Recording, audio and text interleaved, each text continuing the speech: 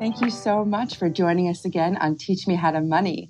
Today we are here with Katie Hill, a fantastic personal finance writer and author of the upcoming book, 30-Minute Money Plan for Moms. She's also written for the Wall Street Journal and MarketWatch and Moneyish and the New York Daily News. Katie, how are you? I am great. How are you? I'm doing okay. How are you doing? I just asked you that. Katie, can you believe it is almost Thanksgiving? No, because it's been warm for so long outside that I certainly cannot believe that it's Thanksgiving. It just got cold, but I'm ready. I'm ready for it. I'm ready for the holidays. I'm already seeing all the signs for holiday stuff. Are you? Oh, it starts coming. You probably saw them in October, a few of them.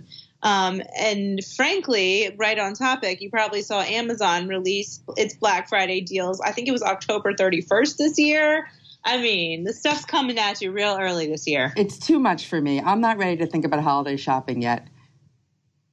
You know, I think you're in the majority, although some people really do start and they get all of their holiday shopping done by, I think, mid-November. A colleague of mine has all of her holiday shopping done by mid-November.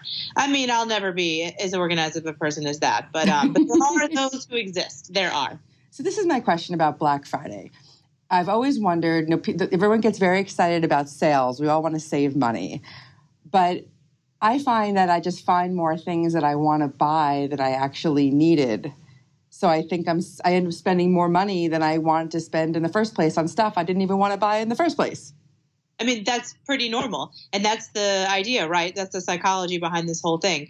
They release a limited number of doorbuster deals, which often, frankly, are very good deals, but they're often in a limited quantity. That gets you in the door, and then you're going crazy for all the other stuff in there because you're in there and you're buying, and there's a sense in Black Friday of competition with other people. You know, I need to get this, I need to go, and that spurs people to spend way more than they need to. I mean, frankly, this is the most boring advice ever, but it's probably also the best.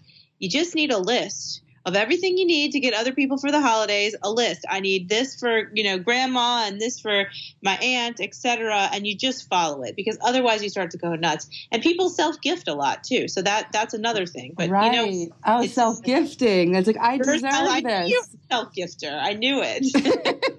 Don't I deserve this thing that's already, it's 30% off. So I'm saving money, giving myself something I need. And you know what? That 30% off is often pretty tricky too, because 30% off what, right? I mean, was their original price way higher than someone else's original price for that item? So you got to look at that too. That's such a good point, because sometimes people can just put the price in red with like a slash through it, and you think you're getting a big sale, but oftentimes they're just telling you it's a lower price. And you know what? You have a price checker in your pocket. It's your smartphone. Pull out your Apple smartphone, your Droid, whatever you got, and look it up online and see if that's actually a good price. You literally have that in your pocket, so use it. What are some other things besides making a list? You're in a rush. You have to get gifts for everybody. You're starting to feel all that guilt. You want to give your family a nice holiday. What is some advice that you could give to people who are just starting to feel that pressure to spend all that money? First of all, you don't have to shop on Black Friday at all. And it's never been more true than this year when the deals are coming out starting really in October all the way through December. I mean, as a general rule, on Black Friday, look for things. I often think to buy things like electronics and toys that might really sell out before the holidays. So those are the things I think, if that's a good deal, you see it on Black Friday, get it. But things like cookware, clothes, home goods, like those aren't going to sell out. You don't probably need to be racing around on Black Friday getting those kinds of things if that's on your gift list. So I think of it like that. And you don't need to go on Black Friday. I mean, Black Friday is like, you have Cyber Monday if you want to do it from home, and you have months in between here to shop. So I think that's the first thing. The other thing is there's great doorbuster deals, right? But a lot of times they're on off brands. So you need to look at that. Do your research on, okay, this TV really is a good deal. That's a $300 TV and it's giant, but is it a weird brand? Will it really? You've seen the weird brands. You're like, I have. But it's really big and it looks really nice. Well, it might break in 3 years. Right. Whereas another one would have lasted 6, and that's not a good deal. So you've got to kind of do your research before you go in there. So I shouldn't just buy a Kony or a Panasonic TV. Panasonic. Panasonic is going to be a mistake for you. But that's how a lot of times you see seriously crazy good prices on electronics, but they're weird brands. And there you go. It's probably going to break. I mean, it might not, but it might. Why do you think that people get so excited to get in the door someplace physically and just grab stuff? You know, I know that we all want to feel like we're getting it first, but why do you think that people get so excited to save money in this competitive way? I mean, it's a sport, right? It almost seems like that.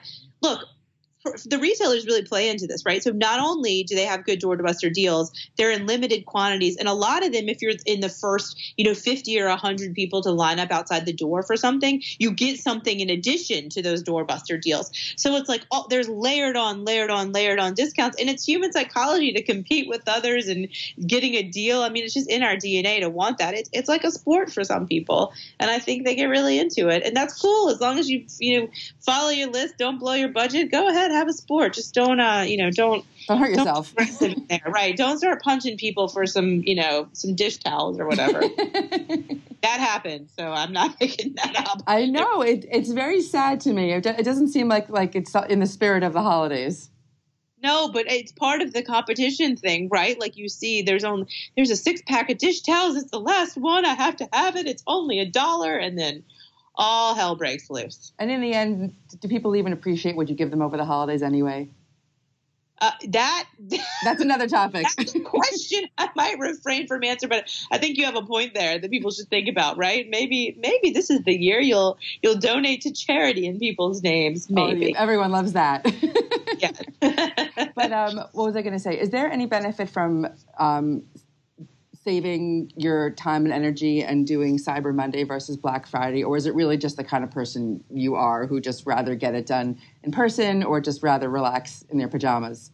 Look, Cyber Monday has great deals too, sometimes better deals than Black Friday. Black Friday sometimes has better deals than Cyber Monday, and sometimes the best deals aren't on either of those days. I mean, it used to be those were the holy grail of days, no longer. I mean, the deals are running all through the holidays. They're really pushing them out all the time online, you can see.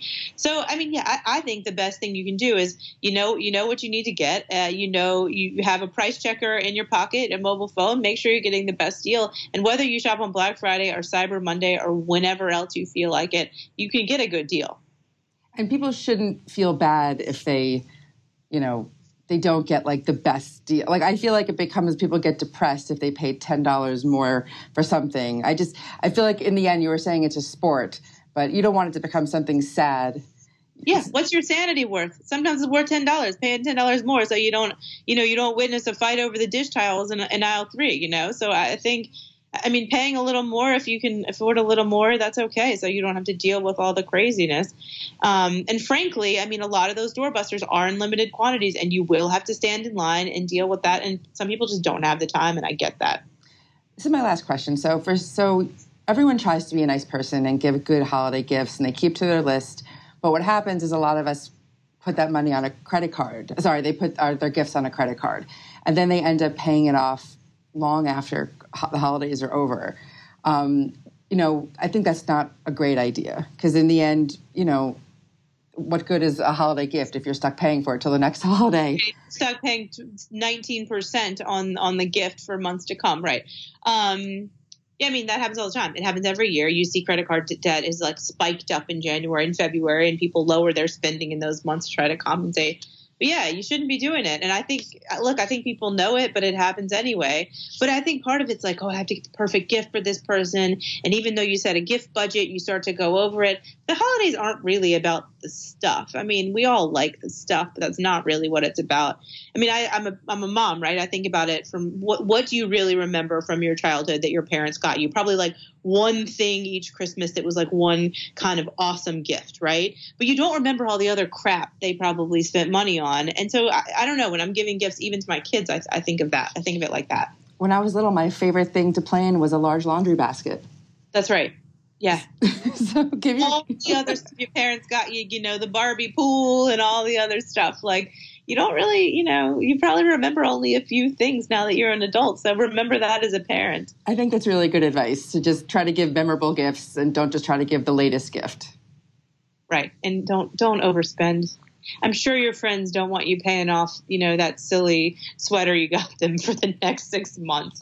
They can't want that for you. That's true. That's a really good point. Friends don't let friends go into credit card debt over holiday gifts that they wish they had a gift receipt for. Yeah, and that they might be returning on the fly anyway. So, and then they're going to get the store credit and buy them and self-gift for them. Yep, it's a continuing cycle. It never ends. Yeah.